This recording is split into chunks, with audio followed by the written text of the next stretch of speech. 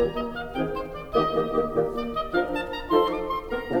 good morning, guys and persons and folks. We're going to be talking about ISO 31000 and risk-based decision making. So, golly, I'm assuming that we're all from quality land or from reliability land. So if you've got questions, please pass them along. I'll stop or I can answer them at the end of the talk. So anyway, thanks for being here, and hopefully you have a chance to learn something. So let's dive into it. If I can punch the right button. So our agenda today is why does this talk matter?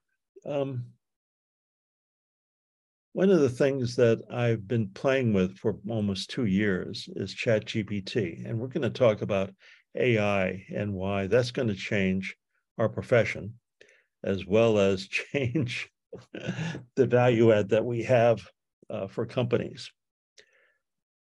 Second thing we're going to talk about is how our profession is being disrupted, both quality profession and, quite honestly, almost all professions.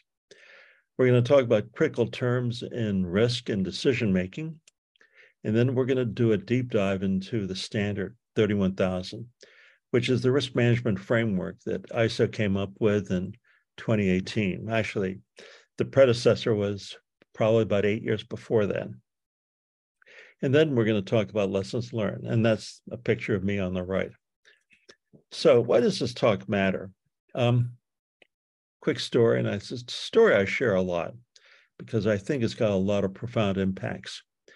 If you've got a smartphone, you've got access to almost all of the information in the world in your smartphone.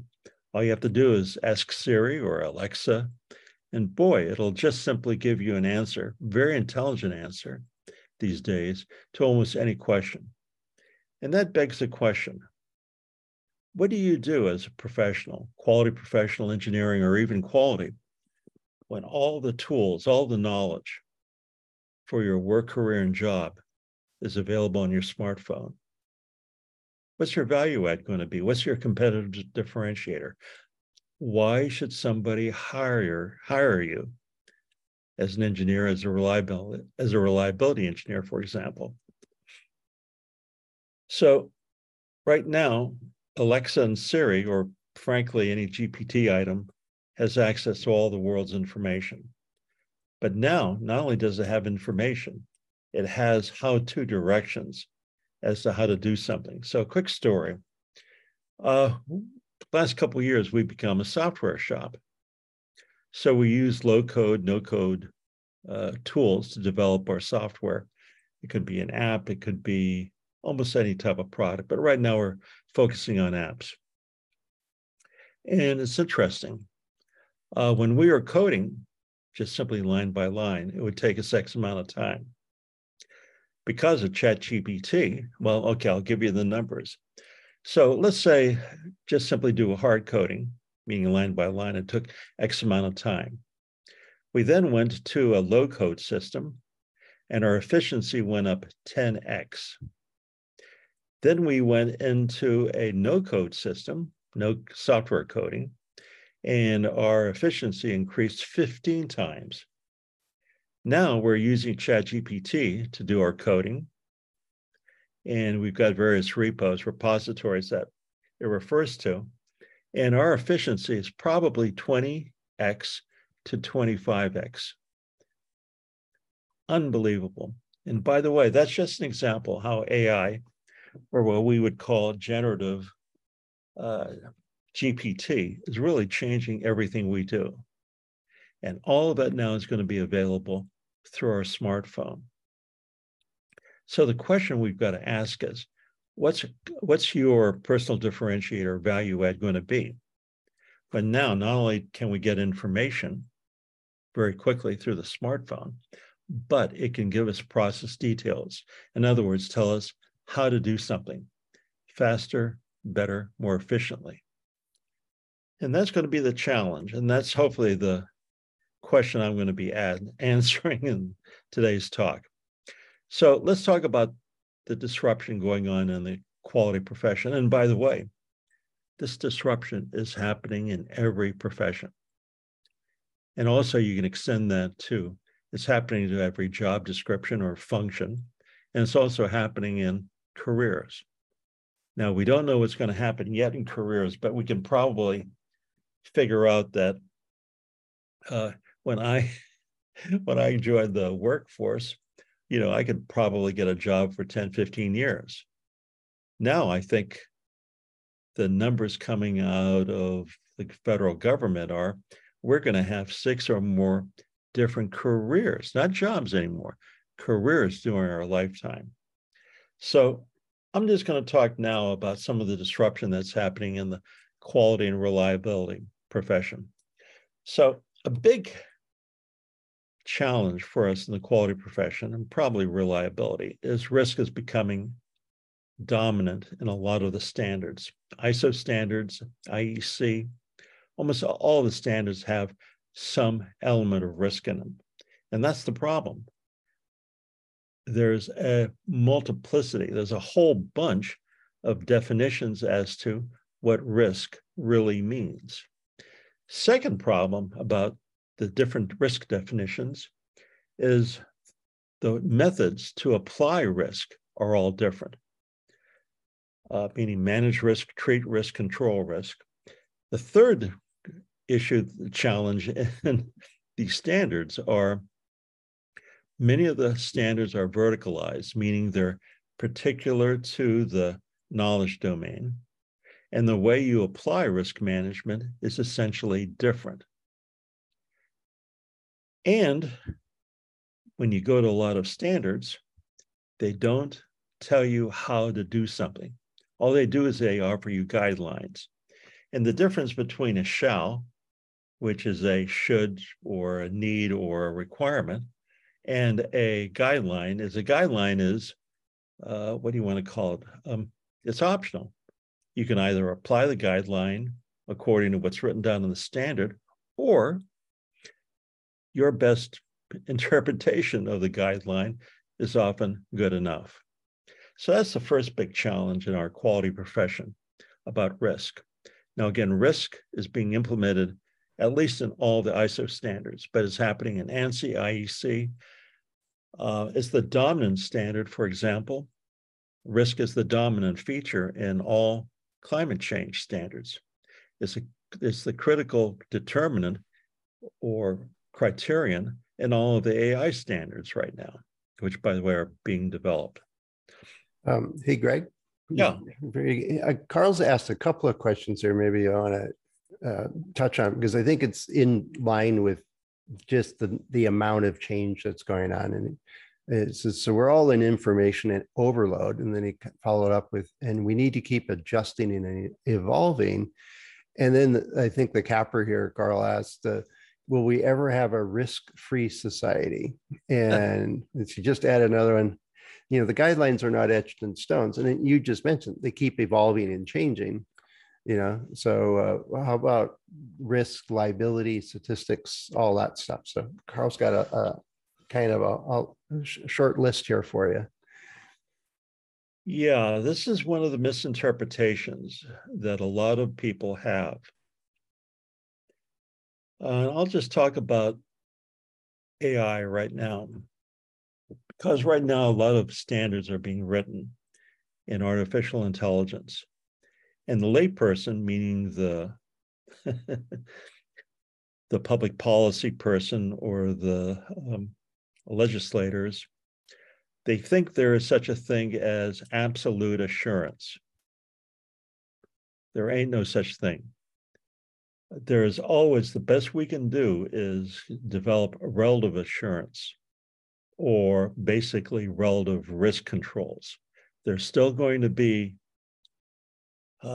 residual risk. Now, the question is, with a residual risk, what is acceptable to you or to the organization? And what's happening is most organizations do not want to declare what residual acceptable risk is. Why? Because if they know it, they have to control it, And they can't hide behind the fact that if I didn't know it, I'm not legally liable. So there's a lot of issues now and a lot of misinterpretation about risk and how the standards are written, because there's always going to be uncertainty. There's no such thing as absolute assurance. And what's acceptable, meaning residual risk or risk appetite or risk tolerance, is often not defined. And if you don't define those concepts, you really can't manage risk. Or also, there's a lot of misinterpretation about, can people actually manage uncertainty or volatility or complexity? You really can't. You're always going to have controls, and then the residual, what's left over, is that going to be acceptable to you or the organization? And people don't want to define that, quite honestly. So anyway, what's the other question? Well, part of it, you start off with really the pace of change and information overload and that kind of thing. It made me think of back to Future Shock from Alvin Toffler, yep, which was in the 70s. I don't think we've changed at any from the rate of change. It's just the rate of change. And, you know, I like Carl's that we just need to adapt. And that's, you know, we don't have a whole lot of choices on that. Yeah, in risk land, that's called adapting is called risk acceptance. And we're not ready to even define what risk acceptance is, you know, whether it's climate, forest fires, flooding. So there's a lot of debate going on. Also, right now, the big thing is climate change and AI, artificial intelligence. The rate of change, the delta, you know, the delta T, well, yeah, the delta is just simply happening too quickly. But please, yeah, stop me, ask the questions, and I'll try to provide more perspective, because there's a lot of stuff here, and I'm going to be covering hopefully common sense detail. Also, I'm taking the standard ISO 31000 and providing hopefully some personal examples for it, because part of this reasoning for talking about this topic is we need a common taxonomy. We need a common way to look at risk.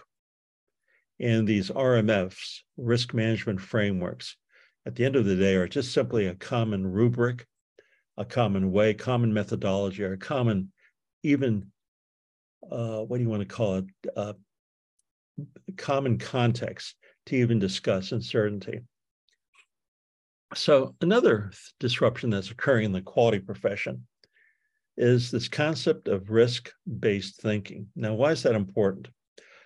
In 2015, 7 years ago, ISO brought this concept into the standard, ISO 9001, 2015. Only one problem: they never defined the concept. They never even really discussed how to implement it. So in the meantime, just imagine, we have over 1 million companies worldwide certified to ISO 9001. And we got this concept called risk-based thinking, but it's never defined. Big problem. So the other thing we're going to talk about is the future standards development. And standards, by definition, is something that we basically comply with or adhere to or basically move towards. It can be a best practice. It's something that we have to do, like it's a shall requirement. But what's happening is that these standards are being written either at the lowest common denominator, or you have to interpret them as a guideline, or there's very little rules and regulations as to how to apply them or how to comply. So basically, our profession is being disrupted. And I'm going to talk about this in a little bit more detail, and I'll provide some examples. So here's the definition of risk in ISO 31000. Is the effect of uncertainty on objectives. Now, this is a direct quote. Now, what's the problem? First of all, your objectives in the organization have to be defined and they have to be clear, preferably SMART.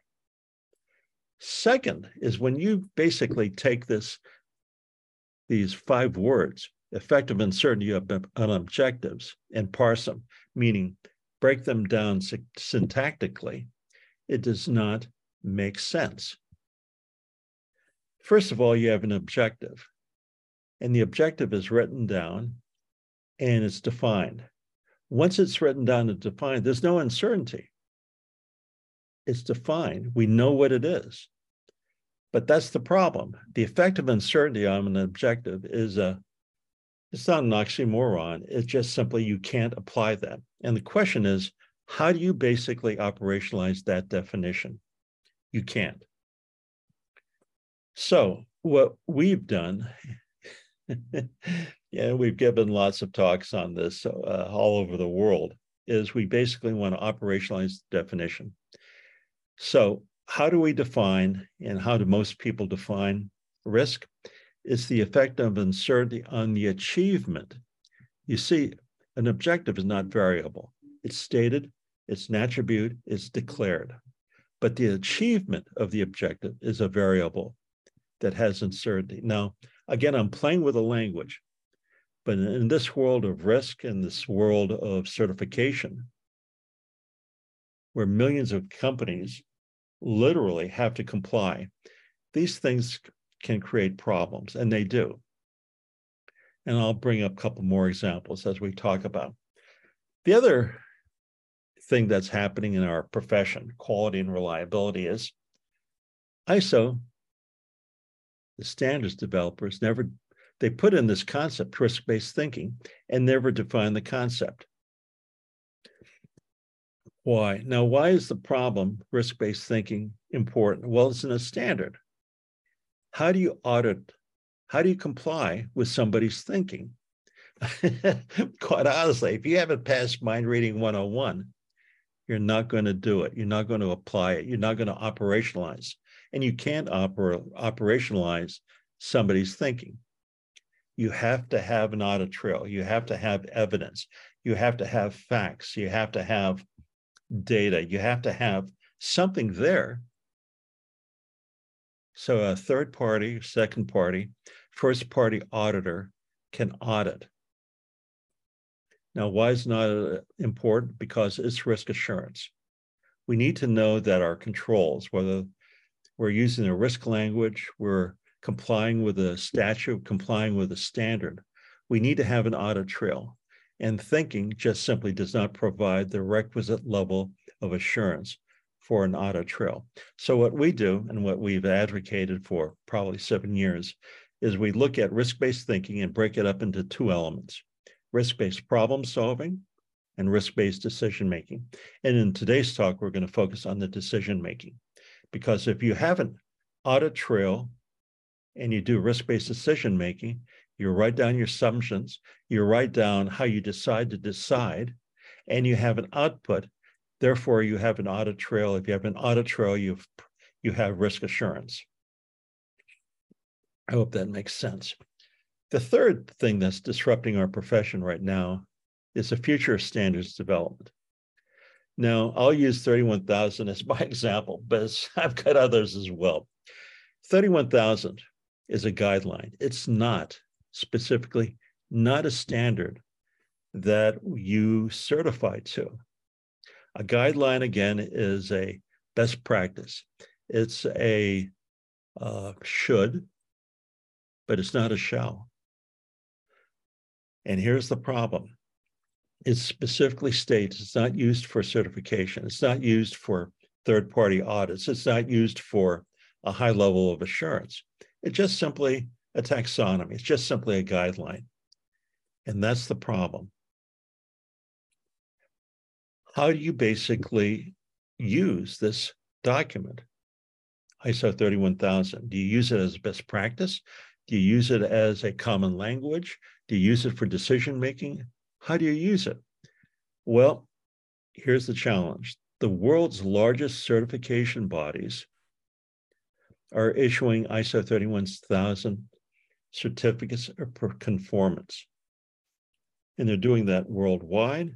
And the reason why they're doing it is, one, customers want assurance. Assurance means certification, and certification means you have to have a standard, a shell standard, that you're forcing companies to adhere to, and then a third-party auditor can assure it or audit against it. But what's happening is the CBs, certification bodies, consultants all around the world, millions of them, need a new revenue model, and you need new certs. And here's an example where 3 of the biggest certification bodies in the world are basically issuing conformance certificates. And in this case, we have BSI out of the UK, probably the world's biggest standards body. We have TÜV out of Germany, and we have AENOR out of Spain. They're basically issuing certificates of conformance against the requirements that are stated in ISO 31000. ISO 31000 specifically states, you shall not use this for certification. In the meantime, nobody likes to have an unhappy customer. And well, let me jump in here, Greg, before we get another step. Mark mentioned that risk and opportunity were introduced before ISO 9001. For example, in ISO 55001, asset management, and I don't know what ISO MSS model is, but 55001 is dealing with asset management. And I know that they incorporate, what's the risk to your production if this piece of equipment goes down?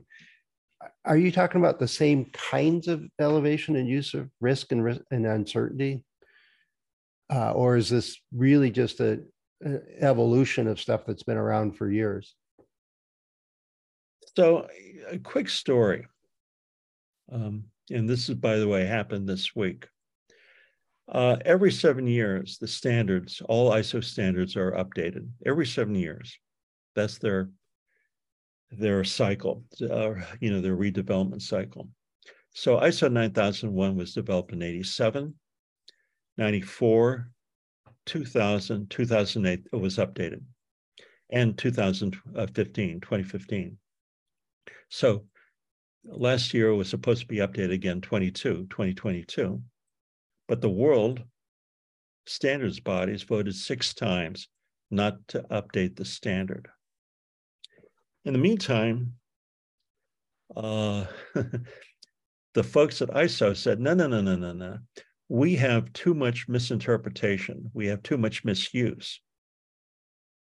And the 3 areas of misuse, actually 4 areas, are 1, the definition of RBT, risk-based thinking. The second area of misuse is the definition of risk, which, by the way, includes upside opportunity risk and downside consequence risk. And they wanted to clarify that. The third thing they wanted to do, meaning ISO, is they wanted to incorporate climate change risk into the standard. And that caused huge turmoil in the world. So the world standards bodies, and when I say standards bodies, it's US has a body, Germany has a body, Mexico has a body. They voted 6 times against updating the standard. Well, ISO forced them again this week to vote again, and they're going to update the standard and clarify upside risk, which is opportunity risk, and downside consequence risk. Again, more and more uncertainty. And what happens is when you have uncertainty, you have variation. When you have variation, you have nonconformities. And when you have nonconformities, you don't have risk anymore. Because the key term, the key concept in reliability, the key concept in quality is what? Consistency. Consistency in interpretation of the standard, consistency in the application of the standard, consistency in the assurance of the standard. If you're missing those three things, you don't have a quality system anymore. You don't have a reliability system anymore. Another way to think about that, and I'll try to simplify this, is three questions have to be answered to ensure consistency. Do you have the right standards to which you're going to evaluate? That's the what question. Do you have the right standards against which auditors are going to evaluate or consultants are going to apply the system? Second question that's really critical is how to. Do you have consistent language to apply, to determine, to solve a problem? The third thing is, do you have the right people, the who? Do you have people who have the right skills, abilities, and qualifications? In the meantime, for those three questions, what are you going to audit against? And what are you going to comply against? What's the standard? Two, how are you going to do that? How are you going to apply it? And three, who? Those three questions are variable. And if you have variability, you don't have consistency. If you don't have consistency, you don't have quality and reliability. So that's the back to the question about upside risk. A lot of people around the world have never heard that before. Why? Because 99% of us interpret risk in terms of downside likelihood and consequence. I hope I answered the question, but that's literally being debated right now globally. There's a couple other comments, but I think you're going to be diving into the structure of 3100 a bit more. So I think you're going to cover them there. So I'll acknowledge there's a handful of questions. I'll keep an eye on them if you don't cover them, Greg. Okay. Because I've got a lot more. Yeah, give me some more time. All right. Because I'm 26 minutes into it and I've got a lot more stuff. But yeah, these are all great questions. I'll answer them. So let me define risk. The risk definition of 31,000 is missing the uncertainty of achieving objectives. The definition of risk management itself is a little bit variable. And again, if you have variability in anything, you have lack of consistency and you don't have quality. So I'm going to talk about decision-making, because remember, our definition of risk-based thinking is risk-based problem-solving, risk-based decision-making. And if we don't have that type of consistency and documentation and data, we can't implement the standard. And remember, the three questions that we need for anything, and it doesn't matter if it's engineering or if it's quality or reliability, we have to have the what, we have to have the how to, and we need to have the three. And we need them consistent. If we don't, we're not going to make good decisions. So, big questions for you I'm going to ask is, do you know how you decide, both individually and for your company? Because going back to this thing, and I've got my little iPhone 13 in my hand. My iPhone 13 has got all the data in the world. Because of GPT, now we know, the machine now knows how to implement that and knows the how to. So what's your value add going to be? At least for the next 5-10 years. I think your value add is your ability to make good decisions. And we'll discuss good in a couple minutes, because that's what ISO 31000 is. It's really a way, a framework, a rubric to make good, consistent risk decisions. So first of all, what's a framework? A framework is just simply an architecture. PDCA, HALT, all those are frameworks. Mean time between, mean time before, all those things, they're frameworks. In reliability, most of the frameworks are at the transactional or product level. PDCA, Plan, Do, Check, Act, is at the process level. And then our framework that we're going to be talking today can be used largely at the process or enterprise level. And that's important. Probably in November, next month's talk is in September is going to be context is worth 20 IQ points. In October, I'll probably talk about decision making. But anyway, think of it in terms of the application of a framework. We're going to be talking about a framework in terms of decision making at the process level. And you can think of a framework as a set of controls. What type of controls? Risk controls. So I'm conscious of time. I've got my little timer in front of me, so I'll go through this quickly. The other thing in terms of a framework is it follows a logical cycle. And again, the big cycle that we know in quality and reliability is PDCA, plan, do, check, act. Now, why is this famous? Well, it's a 4-step model for change. And most, if not all, ISO standards are based on this model. And we'll talk about maybe in November why plan, do, check, act doesn't work too well in risk and in AI, but that's another talk. So anyway, we're going to have some fun with these things. Here's the model, ISO 31000 model on the right. As you can see, it's got it's got about 8 elements to it. And we're going to talk about each one of the elements in detail over the next 10, 15 minutes, and then we'll dive into your questions or comments or editorials. So the first one, and I've got a big red arrow pointing to the box. Again, this is a process. As you can see, it follows a cycle. Second is an RMF. It's called a risk management framework.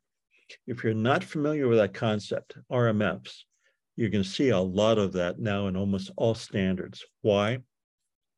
Because all of the standards in the world coming out for artificial intelligence, climate change, ESG, are all going to be RMF-based, risk management frameworks.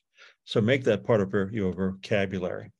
So in this part of the standard, and again, by the way, this is an RMF that is used for decision-making primarily, and that's what we're going to talk about today. Why do we want to use it? It's consistent. It has a common taxonomy, a common definition. Think of it as a way to solve problems or to make decisions. It also is a way to demonstrate due diligence.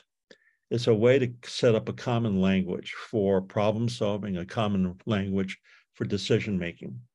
In ISO land, it's a common way for GAIN certification. So in this step, the first step, and I've got an arrow pointing to the box, here we answer a couple questions. Who are the stakeholders? And do the stakeholders have the right information at the right time to do what they want to do or go where they want to go? And finally is, are we solving or are we trying to solve the right problem?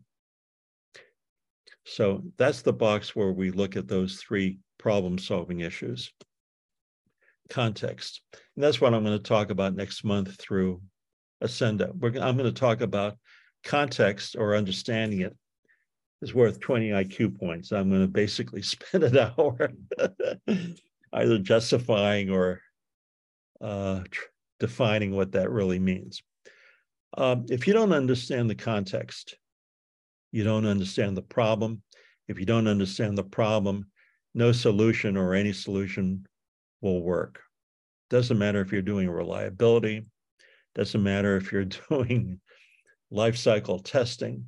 If you don't understand the context, you don't know what you're doing. That's the bottom line. And I'll try to answer that in more detail next month. So in this way, in this box here, what we're really talking about is, do you know what problem you're trying to solve? Do you know why the stakeholders want that problem solved?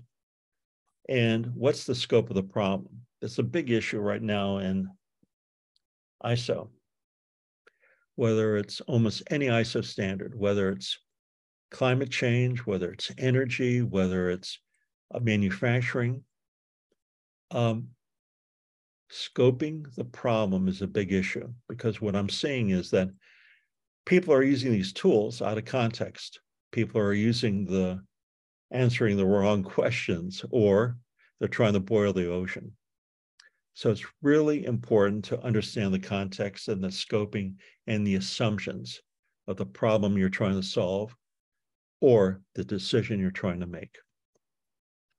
So the next part, as you can see from the thing on the right, most people, 90% of the people, think and use the term risk assessment and risk management and risk treatment and risk controls simultaneously. I mean, I'm a geek. I parse the language. To me, definitional control for what are we auditing against, or what are we doing, and how are we doing it, and who should do it, to me are really predominant issues for problem-solving decision-making. So risk assessment is really three areas. It's identifying the risk, analyzing the risk, and evaluating the risk. Risk assessment is not risk management. And unfortunately, a lot of folks tend to use the terms risk assessment and risk management interchangeably. They're not. Risk management is really this whole framework. Risk assessment is only those three things in the middle boxes. So identify the risks. It's really critical to identify the risks in terms of the organization, the enterprise. Then at one level lower, programmatically, project and process. And then at the lower level, in terms of transactionally and product-based. Most reliability problem solving is at the product level. A lot of quality is at the product level or transactional level. And here's the challenge. The risks at the enterprise level can be diametrically opposite in terms of how to solve them, how to mitigate them, how to treat them, than at the lowest level, at the product transactional level. So identifying risks. Risks essentially are the obstacles or the things in the way of meeting your objectives. Risks can be people, process, or technology based, and it's important to look at them at the enterprise, programmatic, and transactional level. Next part is analyzing the risk. And analyzing risk is looking at the risks in terms of reliability, cost, and schedule. Basically, a risk can be anything that is a variable in terms of an objective. So if your objective is to have zero cost deviation, if you have a cost deviation that's 10% above or 10% below, that's a risk. Now let's look at the cost as an example a little bit more. You basically have an objective. You want to have zero variation.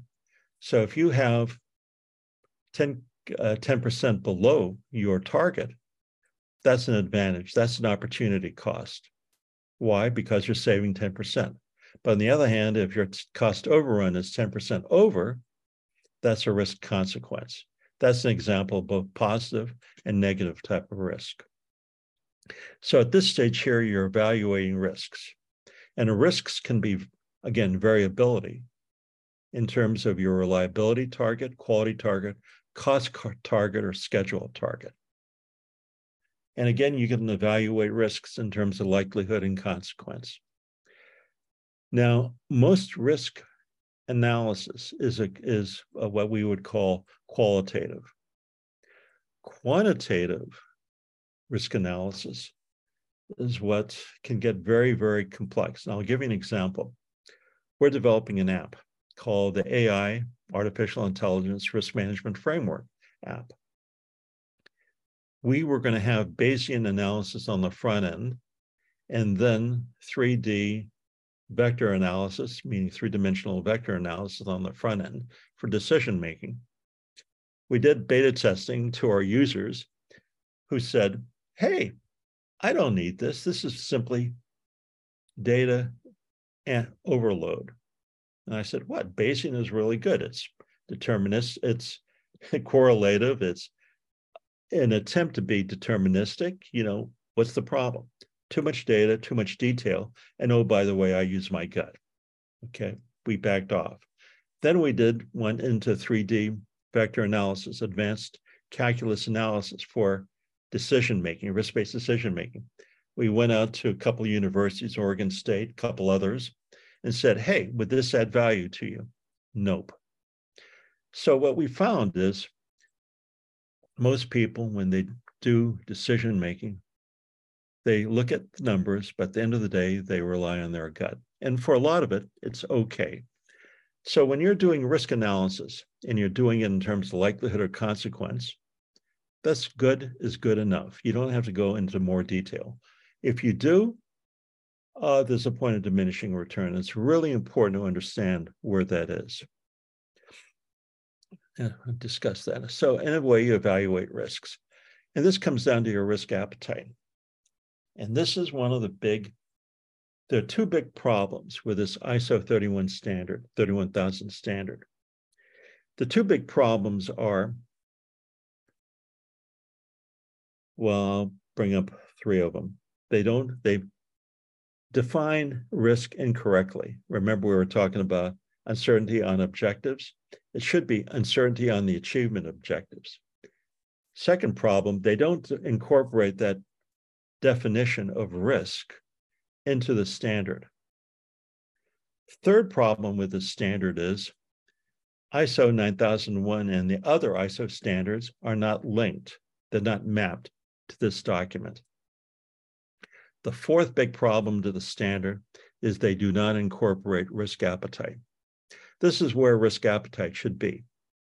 And when you're doing risk management, if you don't define your risk appetite, you can't do risk management. That's the bottom line. You'll have consultants tell you, yeah, you can do this. You really can't. This standard here does not define risk appetite. Now, in the update that they're discussing right now, they're thinking of putting in a box that says risk appetite. We'll see if they do. They should, by the way, but they don't.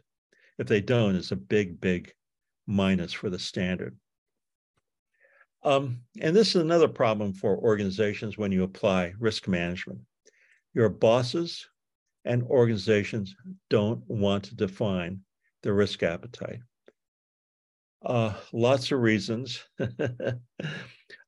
Basically, the reason is if you're a VP in an organization or an officer and you see a risk, you are legally obligated to manage the risk and define what's acceptable to the organization in terms of your risk appetite, and then report it in your 10Qs and 10Ks to the Securities Exchange Commission. You can't hide behind that. And then when you're aware of a risk and you don't control it, you become legally liable and you have no defense in court.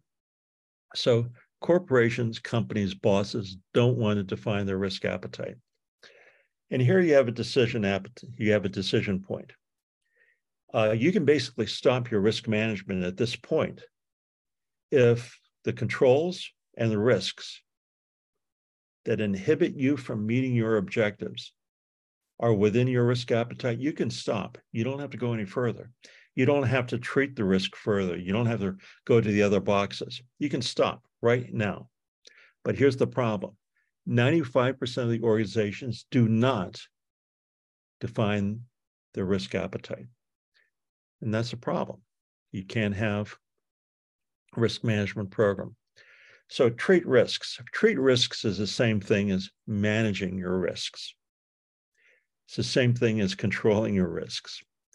And of course, there's four types of risk management: risk reduction, risk acceptance, risk avoidance, and risk sharing. That's another talk, and I'll probably give that in November or December timeframe. As a matter of fact, I gave that talk last month in terms of supply chain risk management.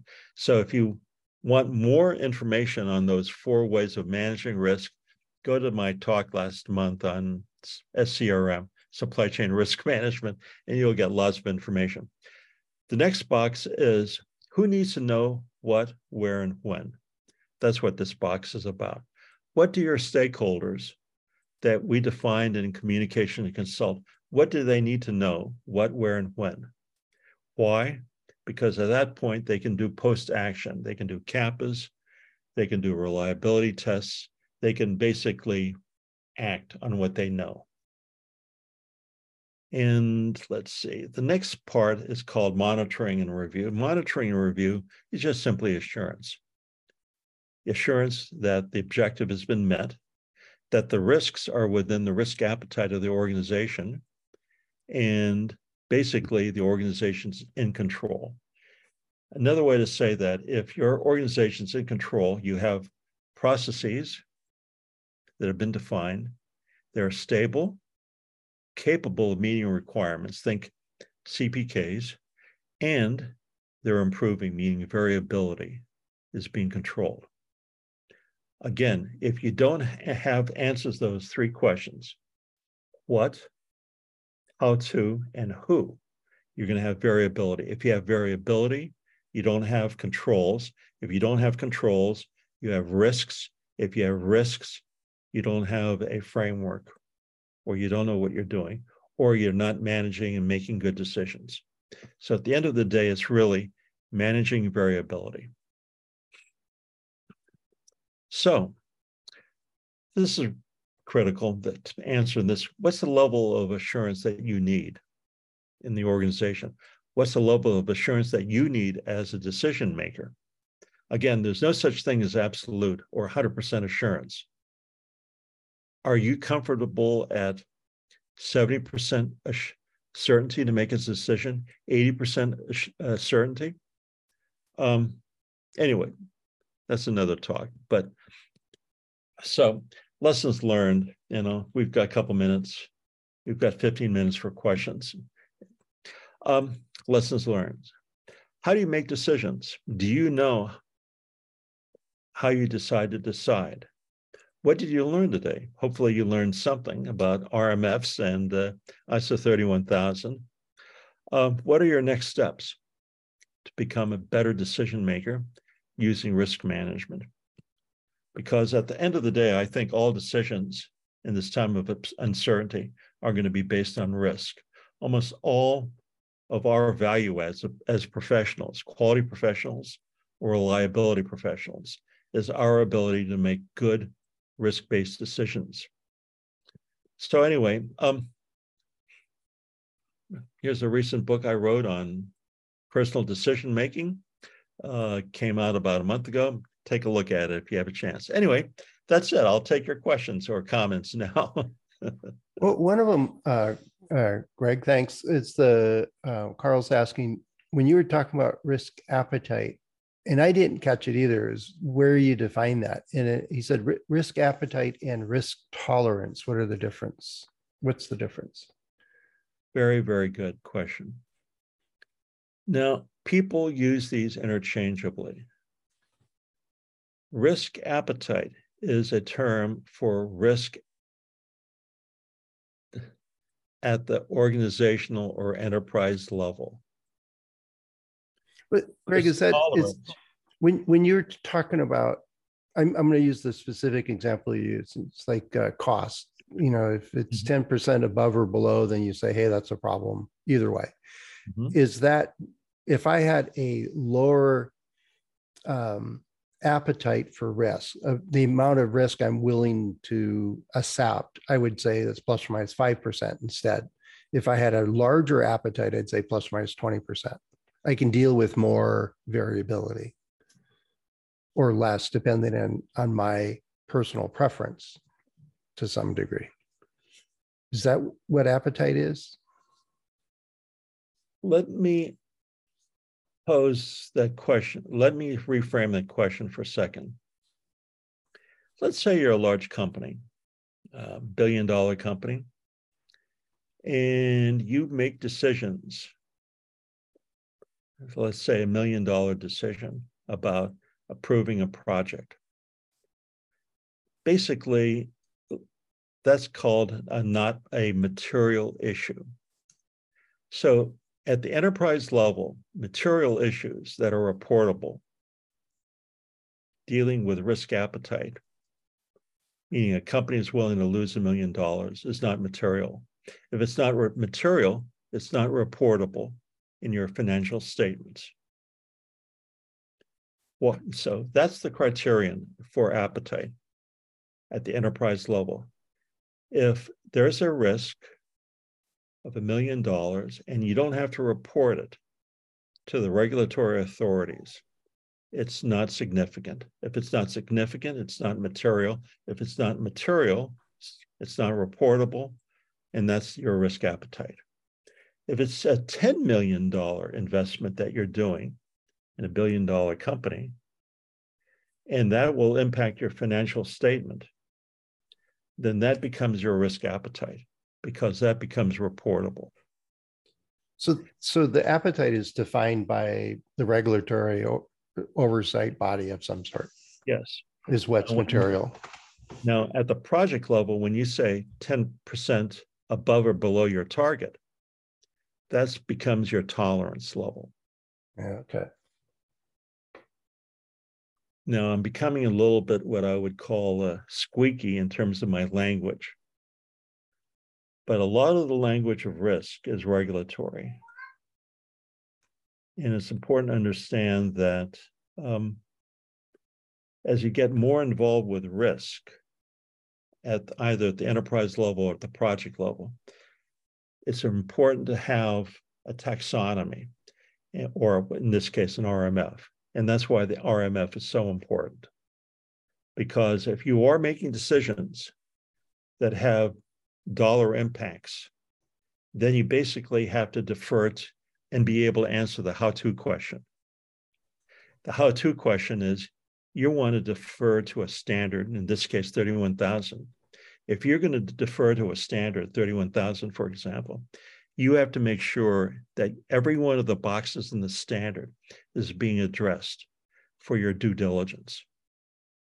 If you're not basically answering the how-to question. If you're not answering the how-to question, you're going to have variability. If you have variability, you have a risk. I think part of my confusion, and this is building on Carl's comment, is that sure. You said the standard doesn't address appetite, yet the regulatory bodies like the Federal Trade Commission is saying if it's material, that sets your appetite. Yep. So it is defined. ISO's not defining it. It's imposed. Yet it gets fuzzy with a private company, right? Except for, unless the owner sets it for themselves. The owner will set it.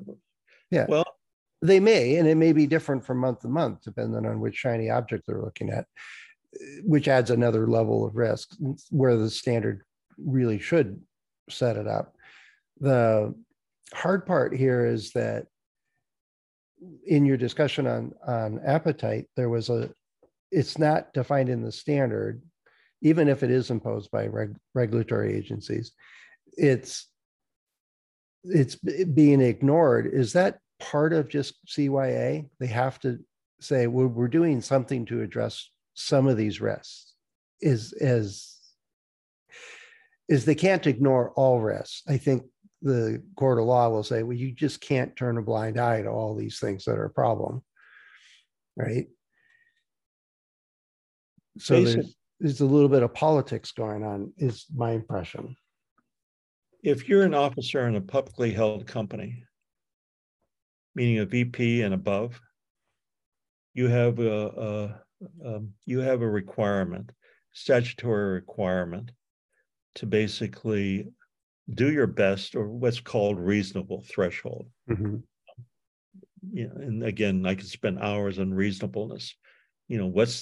What does reasonable mean? How do you determine it? Again, that's a legal threshold. In the how-to world, if you're going to set up a company you have certain procedures, certain protocols to follow.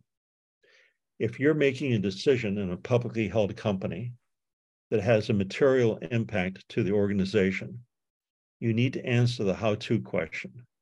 Did you follow a procedure? Did you write down your assumptions? Did you follow it? In this case here, did you go through every one of the boxes in 31,000 and do something? That's the definition of good, or what we would call reasonable, decision-making. Right. And but you were talking about if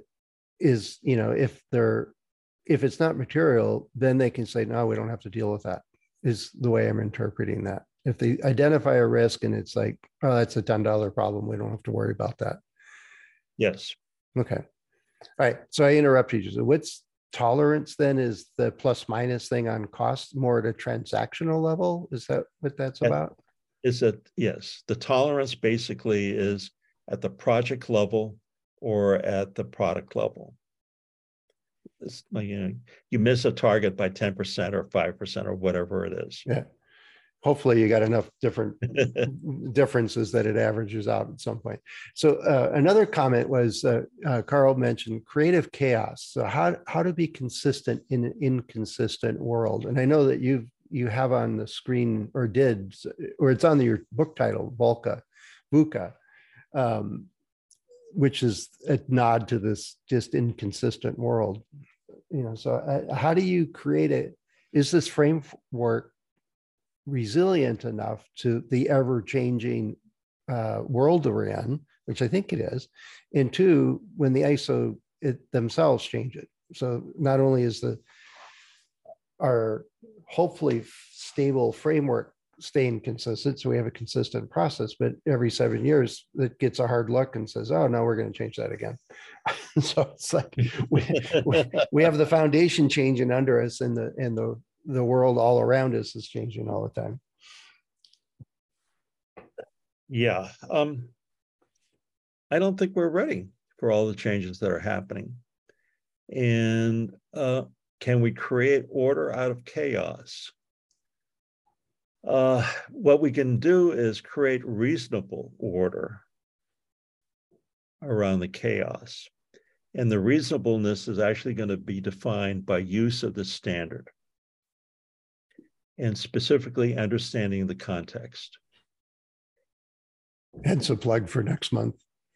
Well, yeah, that's next month's talk, is understanding context. Yeah.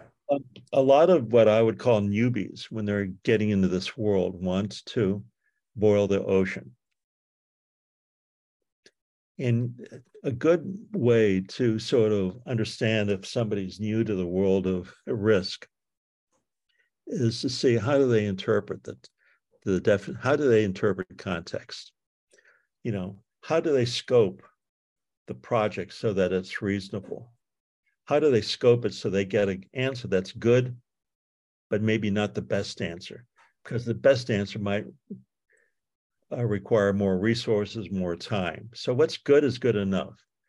And the pros in this world of reliability or quality, or what we're talking about, know when good is good enough, because they've met the reasonable threshold. Yeah. So let me change gears here then. Jing Sung asked the question, we just got a couple minutes, is he was on the definition of risk. It's kind of early on when you were talking about it, is the uncertainty and achievement of the objective still sounds vague. Uncertainty really means something unknown. I don't know about that one, Jing Sung. Unknowns cannot really be evaluated. We evaluate all the probability of something we know. So from reliability perspectives, we consider risks identified. I'd rather consider risk identified factors that can lead to failures of an objective achievement. And don't know how much I could be right about this. I'm trying to think of how I can get this to you, because I might not be reading it as expected. So let me put this in the chat so you can see it. It's in the question. Well, okay. Can you see the chat now that you don't have your full screen? Yeah, I'm looking at it right now. There you go. This is Jin San's question. Okay, the achievement of risk as uncertainty on the achievement still sounds vague. Um,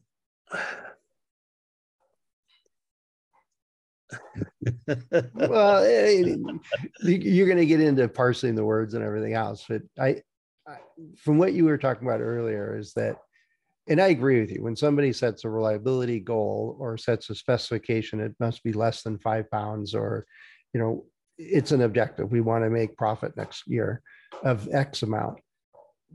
That's a statement. It's you don't put confidence intervals on it. For example, it is what it is. Whereas and I think it gets to what Jin-san's talking about, is that, we might say we want to be 98% reliable for 2 years with this new product, yet there's uncertainty, plus or minus, of whether we can achieve that or not. And there's technical uncertainty, there's all kinds of stuff. At higher levels, then it's, are we going to have sufficient profitability or whatever our objectives are? And so we're going to make decisions that affect that. And it's true, we don't know of all the factors and all the perturbations that can impact the ability to achieve that goal. We know a lot about climate change, we know about supply chain disruptions, but we don't know where the next thing is going to happen to us that's going to cause problems or uncertainty. The issue is that you identify, I think part of the framework, and you didn't touch on it very much, is that that monitoring part it's the antennas are up looking for those indicators of uncertainty and change. So you can recognize when something's changing in an adverse or a opportunistic way, that you can respond to it in a timely way. The hard part is that the uncertainty of the risk of achieving the objective, that we can quantify. That ties right back to that risk appetite piece. There's a threshold for ones that we want to deal with or not deal with. Well, I think, it's 9:59. I think we're going to, every month I'm going to choose some topic in decision-making or problem solving. And I'll just simply outline the what do you call it, the boundary conditions of the problem. And then we'll have lots of fun sort of discussing it. What I recommend to folks is your personal differentiator, value add, is going to be your ability to problem solve and decision make. The machines are getting smarter. We're going to talk about that probably in December or November. And put risk as one of your core assets, when you're going after a job or an opportunity. Yeah. And it's your ability to deal with it, to have lots of tools in your kit to not only identify risk, but then to mitigate or resolve or accept or whatever. It's all parts of the system. One that I talk about a lot is your ability to communicate, right? That's kind of the left-hand side structure of this framework, is you got to talk. You got to let people know what's going on. Yep. That's a big part of it. All right. So I grabbed 2 email addresses of people that wanted a copy of the slides. I'll forward that to you, Greg, so you can get it to them if you'd like. Absolutely. And then we'll have the recording up here probably in a day or two, and we'll go from there. Hey, thank you, folks. Thank you for your time. If you had questions or you think I suck, hey, I'm a grown-up. Send me an email. Yeah. And well, thanks again, Greg.